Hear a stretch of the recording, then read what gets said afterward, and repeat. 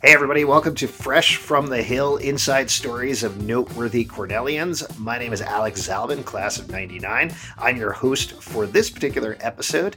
If you would like to find out more about the show, alumni.cornell.edu/young alumni, or head to the Facebook page, Cornell Young Alumni Programs, to find out about upcoming events, news, volunteer opportunities, and more. On this episode, our guest is Inanko Lumumba Kasango. Did I get that right? You did get that right. Woo! All right. 2 times. And normally we say what year everybody graduated, but you are both 08 and 15, Yeah, right? yeah. Yeah, you went back for a master's degree at Cornell, so there's a lot to talk about with you. But to give a little bit of an intro, you're known, a.k.a. Samus. Yeah. That's also the name you're known by. You're an Ithaca-raised, Philadelphia-based rap artist, producer, and PhD student in the Department of Science and Technology Studies at Cornell University. Yes. Your songs are awesome. Oh, thank you. They're fantastic. You have so many different aspects of your background. I don't know exactly where to start, except we should probably start. You were raised in Ithaca, right? I was raised in Ithaca. Yeah, so it's interesting because I've seen Ithaca in so many different ways, like as a kid growing up, and then as a Cornell undergraduate student, and then as a graduate student. So it has all these different dimensions depending on like what era of my life. But growing up there, it was cool. It's whenever I meet new people and talk about my Ithaca experience, they're always like, wow, that's really unique. That's not what my high school or like middle school experience was like, because everyone was into so much different stuff. Like everyone I know was doing so many different things. People were playing soccer, but also making films. And so I think growing up in that environment, I just naturally started to do a lot of different stuff and never really questioned whether it was weird or not. So I liked making music. I liked playing video games. I liked playing volleyball. All that stuff found a place in my life. A lot of Cornell students, and honestly, I would count myself in this, really live in that bubble of going to Cornell. You spend time in college town. Maybe you venture out into Ithaca a little bit, but that's it. But so what was your experience going in the other direction, going from living in Ithaca to going to Cornell? It was funny because so many folks from Ithaca end up going to Cornell. I'm not sure if this is the case every year, but in my year, it just felt like a big high school reunion. So, in that way, I didn't have, I think, a lot of the same challenges that I'm sure freshmen often have coming in, or not just freshmen, but students who are coming in from a wide variety of places in terms of, like loneliness or isolation, or, I miss my family, or I miss all these things. Like I could just go home and get some food or go and say hi. So I think in that regard, the experience it wasn't a super big break for me. But yeah, I did find that I had to actively take time to meet other folks and push myself to go beyond that bubble. But once I did, I didn't feel like I had to choose between my Ithaca-ness and my Cornell-ness. Gotcha. Well, what was your course of study the first time you were at Cornell? So I started in sociology. I just liked some of the classes and kind of continued taking them. And then I took a class that was cross-listed in sociology and science and technology studies. And it was called What is Science? Taught by Trevor Pinch. And it's funny because I just taught about the Moog synthesizer today, and what we talked about in that class was what made me think, oh, wow, I'm actually really interested in science and technology studies. So we discussed kind of the social construction of the synthesizer and how there were different models of the synthesizer that were emerging at the same time, and one model sort of proliferated as like a commercial success and one didn't. And we talked about the reasons why that happened. And as someone who I had been playing with music, I'd been making beats on my laptop kind of independently of anything going on, but I didn't have formal musical training. So I never thought that music or sound was something that I could study. And then suddenly it was like, oh, there's like a way into this that doesn't require me to have this sort of formal musical training. I can think about it in terms of the technology that produces it or scientific principles, that kind of thing. So after that, I started taking a whole bunch of classes that were both like cross-listed in science and technology studies and sociology. And I had taken enough that I think the administrator in STS actually reached out to me and was like, you've taken so many of these classes, I think you should just major in this. Mm-hmm. So I double majored in STS and sociology. basically just by default, like having taken that many classes. Do you feel like, is music your main thing? I mean, I guess at that point, was music your main thing as well? No, it was like one of a couple different interests. So I was in some like student leadership groups, and I hung out with friends, and I was still trying to figure out what I wanted to do. And so it was something that I would do kind of, in free time when I had a little bit of free time, or I was procrastinating. I might start making like a song, but it wasn't something I really fully pursued. I do remember that I started to meet other folks who were thinking about taking music a little bit more seriously at that time, and that encouraged me to feel like, oh, this is something that I can pursue beyond just, once every 3 months coming back to making a little song and then going back into my work. But I didn't take it super seriously at that time. This is definitely going to show the bubble that I was in at Cornell, but it felt like I was very into the comedy bubble. I was in the sketch comedy group. I was very focused on that scene and the comedy scene. I was also very well aware of the a cappella scene because that was kind of omnipresent. But what was the music scene like for you at Cornell? It's hard to, so I wasn't actually that deeply involved, I think, in like scenes where folks were making music. It was sort of like a insular experience. But I did, so my freshman year, I lived in JAM, which is a program house for music, for folks who love making music. Yeah, but it was interesting because I didn't think of myself as a musician, so I never like went out on a limb and was like, hey, listen to my music. I would make all these beats in my room, like with my roommate, and then I never really shared it beyond that, even though I was in like the ideal space to share those things.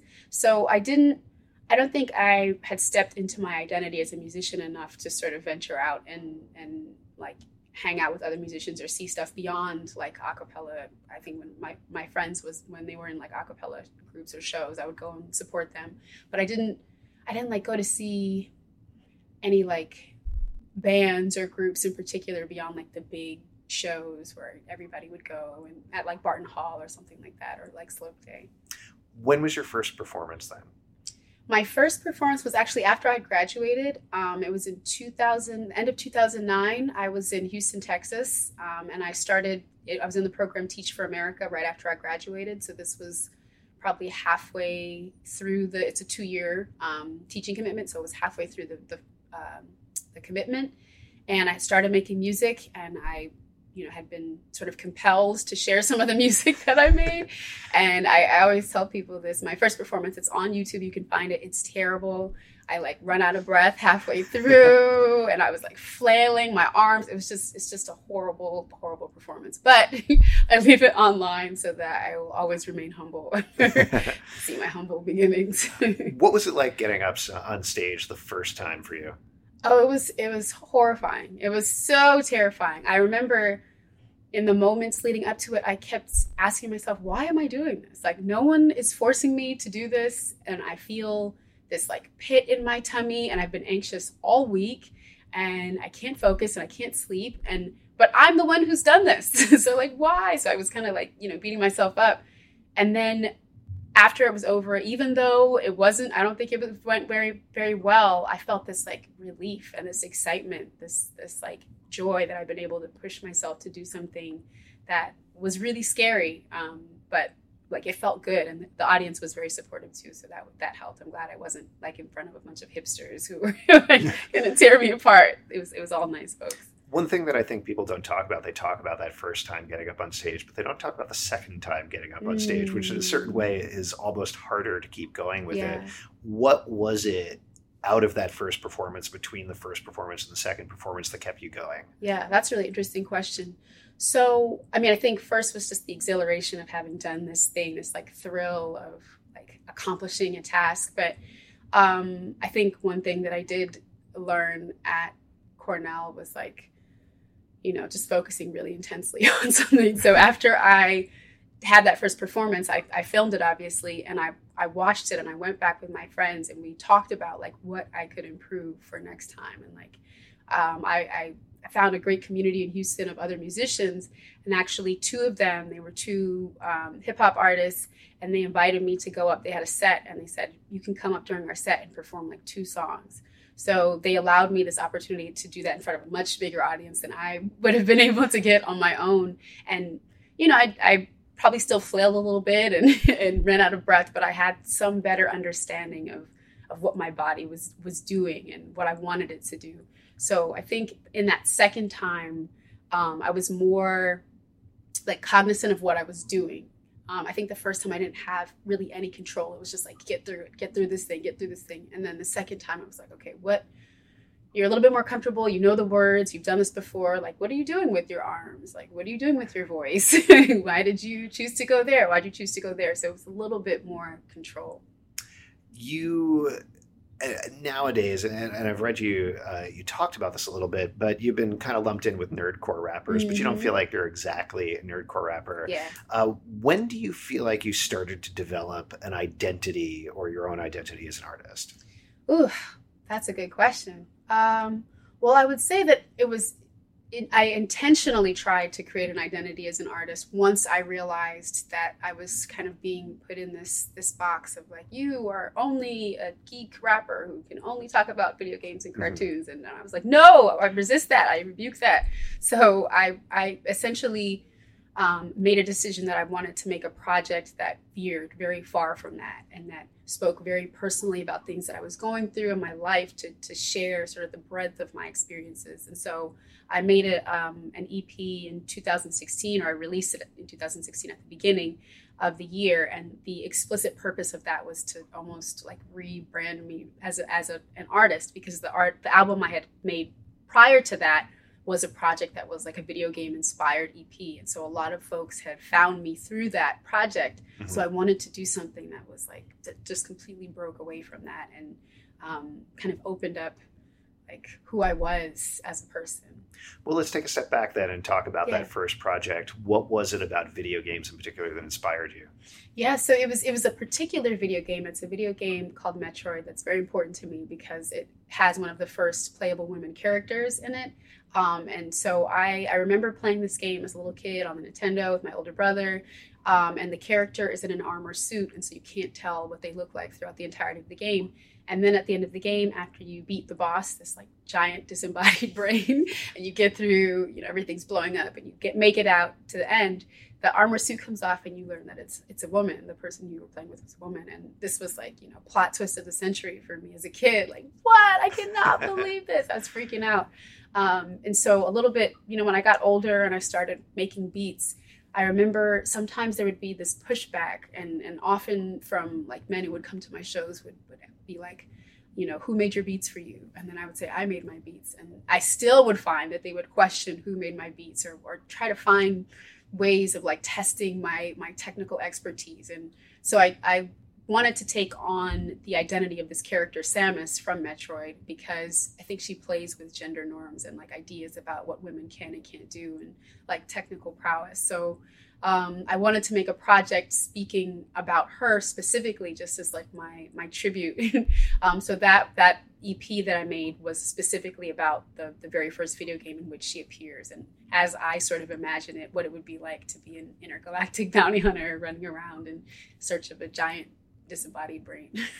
For the record, I'm terrible at Metroid. I just wanted to it's hard. It out that it's a hard it's game. A very like the whole franchise is very, very, very difficult. Like I always at my shows, folks will like confess to me that they haven't beaten the games, and I'm like, that's okay. They're very, very difficult. No one is holding it against you. Now, once you own this identity of Samus and you put out this relatively nerdcore record, did it feel like a crutch at all going forward, or did you feel like you were still owning it? I felt like I imposed a boundary around myself at first, like in the sense that I started getting invited to perform at like conventions and things like that. And that was really neat.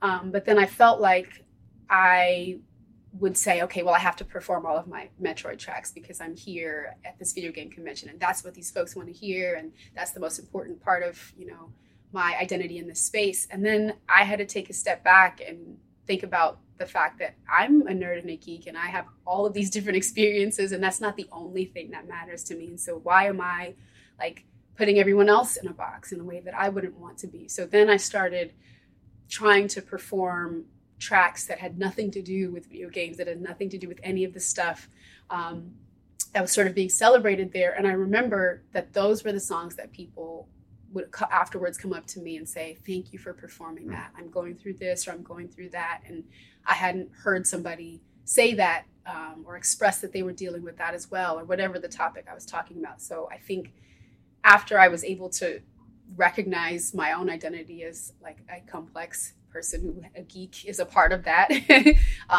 then I kind of broke I broke past those labels that I was kind of projecting onto other folks. This might be a little far-reaching for a Cornell Young Alumni podcast, but it strikes me that evolution and that conversation you're creating with the music is very similar to the conversation that's going on in Comic-Cons in general, where for those listeners who aren't familiar, whether this is true or not, they were seen as predominantly male, predominantly white for decades. And it really only has been in the past 5 or 10 years or so where people of diverse backgrounds, women, have been like, we like this stuff too, you guys. Yeah. And coming here from New York at New York Comic Con, there was a palpable turn from the first year to the second year to the third year where you started to see that audience become more comfortable and turn over. Do you think that was a parallel? Is that something that allowed you to branch out the type of music you were doing in your performances at these cons? I think that I didn't really grow up going to a lot of conventions. So my first encounters with these conventions has been as an artist. So it's hard for me to speak on sort of the changes that have happened because I've been a part of it, I would say maybe really performing at conventions maybe the past 4 or 5 years. But it's amazing the response that I'll get from other women, from other Black folks who will come up to me and say oh my God, I'm so happy that you're here. I'm so happy that you're here. And they'll describe to me how the year before they didn't see anyone who looked like them. And then the year after that, they're starting to see more people and more people. And that definitely empowers me. That definitely makes me feel it's important for me to be there. It's important for me to be there taking up space. And, as a reminder, if anything, that, there needs to be more folks like me who are on the stage. I shouldn't be the only person who's performing there and speaking about my experience. And correct me if I'm wrong, but I think this has paid off really nicely for you in the outside the convention world. When I went to listen to your stuff on Spotify, the top tracks, I think it was only the 3rd or 4th song where you dropped mentioning the TARDIS, and then the 5th song where you dropped mentioning Mother Brain. So have you seen your fan base grow beyond those Nerdcore folks over the past couple of years? Yeah, absolutely. Absolutely. And I think the neat thing about what it is that I've been able to do, or what I'm trying to do, is that it brings together all of these folks from different universes that I never imagined, kind of just by virtue of talking about the things that I love, all the things that I love in one album. So many folks will start to interact who wouldn't otherwise. So the example that I often use is I have a song called Mae Jemison on my project that's devoted to talking about Metroid, and she's the first Black woman in outer space and a real hero for me, and a Cornell alum actually. I just remembered because I've seen her speak a bunch of times. Yeah, I'm obsessed with Mae Jemison, Dr. Mae Jemison. And so I referenced her in the song, and I had folks saying to me, I love Metroid. I didn't know who she was, and I listened to your project, and so I looked her up, and she's amazing, and now I'm obsessed with her too. And I've had, on the other side of things, there's actually a professor at Cornell, Russell Rickford, his daughter and his wife, they emailed me and said, we started playing Metroid because we went to one of your shows, and we were really excited by this concept of this woman kind of going through outer space and kicking behind. So it's been this nice intersection of all these different things, and folks are able to explore other stuff through just me talking about what I like and don't like. I was reading an interview with you, and it seems like beyond the nerd stuff, one major influence, at least initially on you, was Kanye. Is that correct? Can you talk about that a little bit? Absolutely. So prior to hearing Kanye, who performed at Slope Day, I remember because I think I skipped school. I was in high school. It was a year before I started. I think it was, it must have been 2003 or 2004. And I was like, oh, I'm so excited that I live in Ithaca because I can go to this this event and see Kanye West before he was Kanye West. So prior to seeing him, I was making beats on my laptop. My older brother had taught me this practice, and I was making kind of weird video gamey songs that didn't have a categorization. I would go to school, I would show them to my friends. They were like, this is really weird. What is this? And I didn't know what it was. So I was like, I don't know. So I had these CDs, like I would burn my songs on them and show them to certain folks. But then when I first heard Kanye West, he was the first artist that I had ever, our first hip hop artist that I'd ever heard who was just talking about being anxious about going to college, or like some of these like concerns that I had felt. I was just about to go to school, and I was scared and didn't know what this experience was going to be like. And I felt like, I had never felt like hip hop was a space that I as an artist could inhabit until I heard him kind of open that doorway by talking about like, oh, I don't want to work at the Gap anymore, or whatever. These things that I felt like really resonated with where I was at. So I think what he was talking about in that first project in College Dropout, it really empowered me to feel like, okay, my experience is valid. I can talk about the things that make me anxious or make me excited, and somebody out there will connect with it. Not to get too far down this hole, but Kanye has become kind of a controversial figure, I think. Absolutely. What are your feelings about it now? What are your feelings about him now? Ugh, Kanye.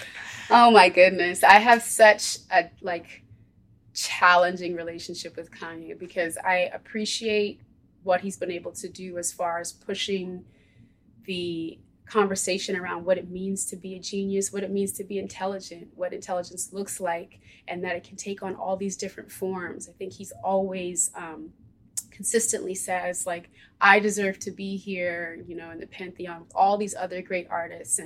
And I think in particular, hip hop artists have had to fight this fight over and over again. This is music. This is an art form, from, the Grammys to even recently, I forget who it was.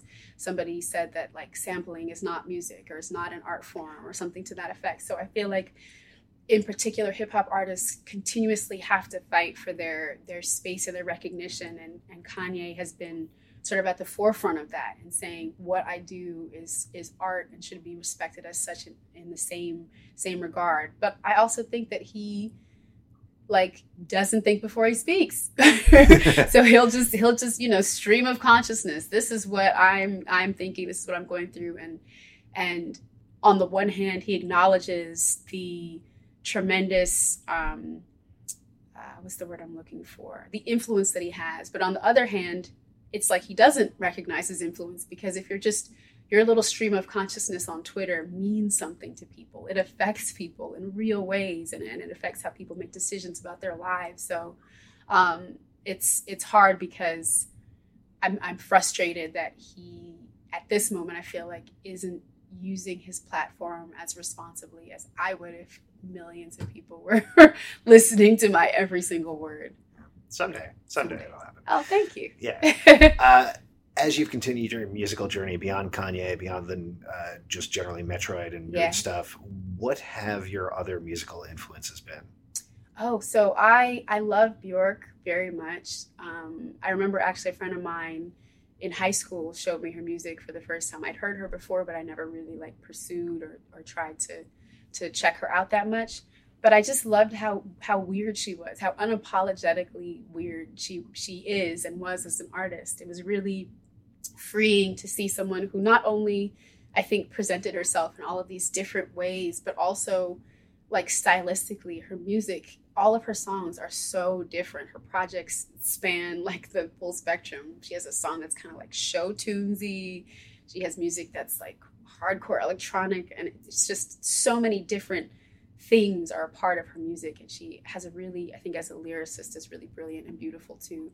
So I think as a teenager, I didn't quite understand all of that or know why I was so drawn to her. But now as an adult, I can say, oh, okay, because she was just being her weird self. And I love that. I wanted to emulate that. So definitely Bjork. I really love Daft Punk. The first cassette that I ever got was a Daft Punk cassette.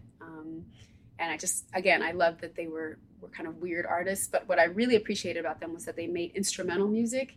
And I wanted to make beats, but I didn't know how. And so for them, listening to their music kind of taught me how to make all of the layers that go into making a beat. Like, oh, now that hi-hat sound is dropped out. Oh, now that hi-hat sound is back in. Or, oh, that bass line is gone. Oh, it's getting louder. Those kinds of things without sort of a voice on top of it. It allowed me to figure out what goes into making a beat. So I would say those two are probably my biggest musical influences after Kanye. Now, going and getting a degree at Cornell would be great, and having a musical career is great. Yeah. And then you went back to Cornell for a PhD. Yeah. What drove you to do that? Well, so after I had finished Teach for America, I wasn't sure what I wanted to do. I wasn't sure where I wanted to be.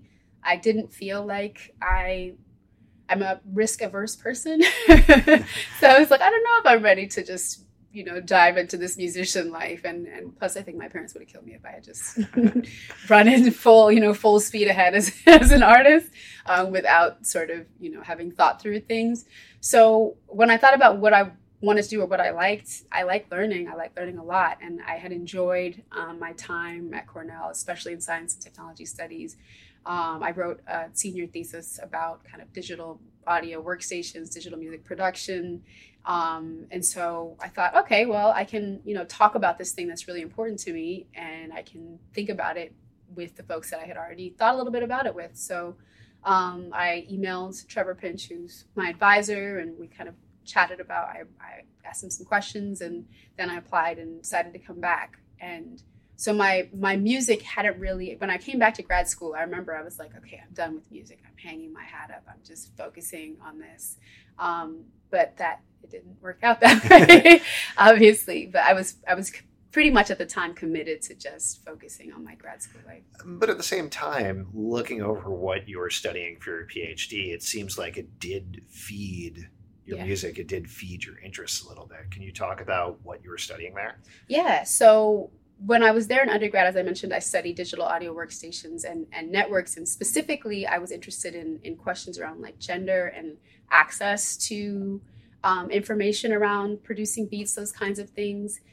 Primarily, I was interested in the fact that so much of the knowledge around beat making and digital music production is informal. I think now it's easier to find like a class or a place where you can go and learn, how to make beats on your computer. But I think at that time and prior to that, it wasn't even a thing that I had thought about until my older brother sat me down and taught me, like, this is how you do this. And so I kept thinking, well, if someone doesn't have a savvy older brother with a laptop, or doesn't see themselves represented or doesn't feel like this is a space that they can be in, how are they supposed to get into this? So I was really curious about that question.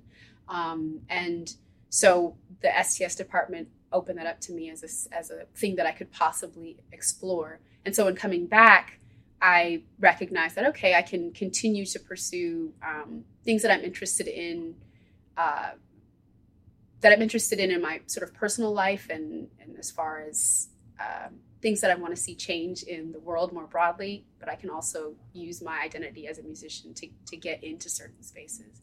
So my dissertation is now about the politics of studios and kind of community studios in like low-income areas. And initially that project came to be from my experience at the Southside Community Center in Ithaca, New York, at a studio that's located there. And I remember seeing the studio and wanting to pursue research about, how people are interacting in studio spaces and making music in studios. And then it evolved into this whole project. And part of why I was there, even learned about it, was because I was a musician. So it all sort of like feeds back.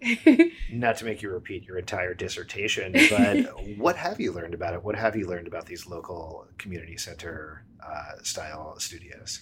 I've learned that it's really challenging, that there's so many different interests that are balanced in a space that's both a community resource and a commercial studio space, or one that's aspiring to be a commercial studio space, that there are desires often around like professionalizing a space and having it seem like a quote unquote legitimate studio space, but also that can serve as a barrier to entry for folks. And so there's always this tension around, I think, having the space be one that is read and interpreted as like a real, legit studio, but then also one where people feel free to experiment and try new things and do weird stuff. And that the kind of imperatives of keeping those studios alive is often a challenge as well. Like, how do we talk about it in grant applications? Who is going to fund this? And can we spin this as an endeavor that is, purely about expression for these kids? Or what's the sort of best angle, and how does that feed into the way that the studio actually functions? So that wasn't a great answer, but that's kind of where my headspace is as I'm trying to work through my dissertation. Sure. And it's okay. You don't need to actually give it right now. You're not going to defend it. Surprise, we have a bunch of professors here. You have to do it right now. I am curious, though, because there's been so many discussions lately in particular about public works versus private works. Yeah. Do you feel like you found, this is a ridiculous thing to say, because there's always going to be a problem with funding for the arts. Absolutely. Anybody who has ever seen a movie set at a high school knows that's true. Yes. But should there be more public studios? I absolutely think so. I absolutely feel like that would be that opening up more spaces for people to not even just go in and record, but to like be in the studio space, I think is important to know that that's a thing, that a place that you can access. Like, I think for me, one of my biggest aims or goals has been to show people, provide people with a sense of possibility. And so I think in having more studio spaces and more sort of public spaces where people engage with studio technologies, it's not necessarily saying, oh, you too should be an artist, but that there's that sense of possibilities opened up for them now. This is a place that I'm allowed to inhabit, and perhaps that pushes them in one direction or the other. But I recently attended a conference, or it's called an unconference because there wasn't an agenda that was set for it. And it was really cool. It was at the Library of Congress. One of my friends, she brought together all these folks to talk about decolonizing Mars. And so there were musicians, there were scientists, it was just like the coolest thing ever. But one of the folks there in one of the panels that we discussed in that space was talking about how was talking about public science and having the importance of having things like microscopes be accessible to folks. They had a project where they just brought microscopes out to sidewalks and had people kind of look through.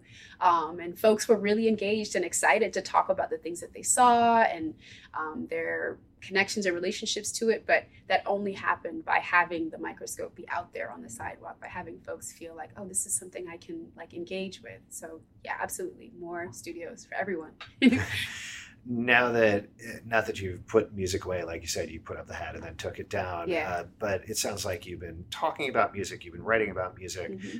But what about writing music? What about performing music? Are you still getting back into that? Where are you at right now? So I'm actually working on my next project right now. So it's been it has actually worked out very, very nicely in the sense that I was able to tour a whole bunch last year.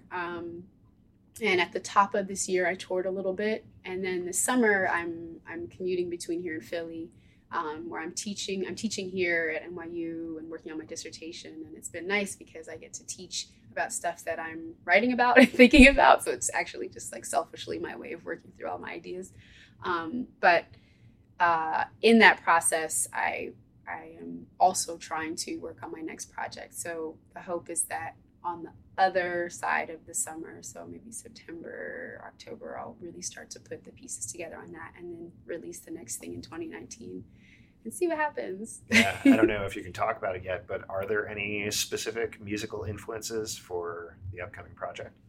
I would say that it's much more chill than my last project. So I feel like in my last project, I had a lot of things to say, and I said them very intensely and very loudly and like with a lot of passion and energy. And I think now that project is out in the universe, and I named the project Pieces in Space as sort of a way of talking about how when you make something, it goes into the universe and then it's not yours anymore. And now I'm interested in just being more introspective, diving deeper into myself and how I'm processing the world. And So it's a lot more relaxed. Even the BPM, like the tempos are a lot slower. I would say it's like really more chill project. Cool. If people wanted to check out your albums or listen to your stuff, where would they go? They can go to sammusmusic.com. It's SAMMUS music.com. Nago, thank you so much for being here. Thank you so much for chatting. Yeah. And you guys, thank you for listening to Fresh from the Hill, Inside Stories of Noteworthy Cornellians. Again, if you want to check out the website, alumni.cornell.edu/young alumni, or you can go to the Facebook page, Cornell Young Alumni Programs, to find out about upcoming events, news, volunteer opportunities, and more. And be sure to subscribe, like the podcast, let all of your friends know. Thanks, everybody. Music from Fresh from the Hill was written, produced, and recorded by Kia Albertson Rogers, class of 2014. You can contact him at koa3@cornell.edu.